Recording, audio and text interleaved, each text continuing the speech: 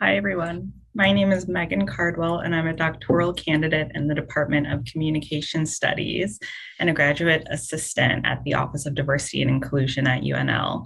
I'm also a co-founder of UNL's Racial Justice Alliance alongside Alexa Eunice Cook. I'm so honored to be named an inaugural Michael W. Combs Scholar for Equity and Justice for so many reasons.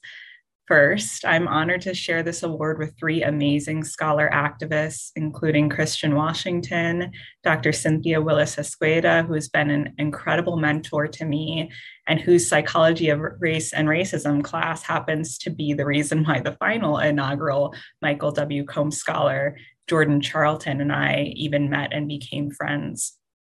Second, although I didn't get the pleasure of meeting Dr. Combs, as an ethnic studies student, I'm very grateful for what his 30 plus years of work at this university has created for me.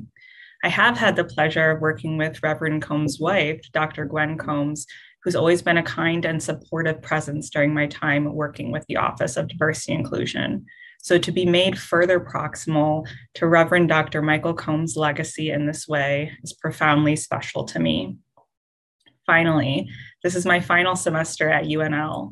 I moved here 5 years ago, not even knowing what graduate school would look like or having found my activist identity yet. And this summer, I'll be leaving with a master's degree, a PhD, and an assistant professorship at Villanova University in the Department of Communication. And I'll have the opportunity to continue the work I love to do through Villanova's intergroup dialogue program and through the continuation of my own work and research. So to leave this university with this high honor means more to me than I can express. I want to thank the Institute of Ethnic Studies, the friends, family, and colleagues of Dr. Combs who organized this memorial fund, to my nominator, and the countless mentors and colleagues that have lifted me up to do this work that I love to do. And above all else, I want to thank Reverend Dr. Michael Combs for his scholarship and service at this university and beyond.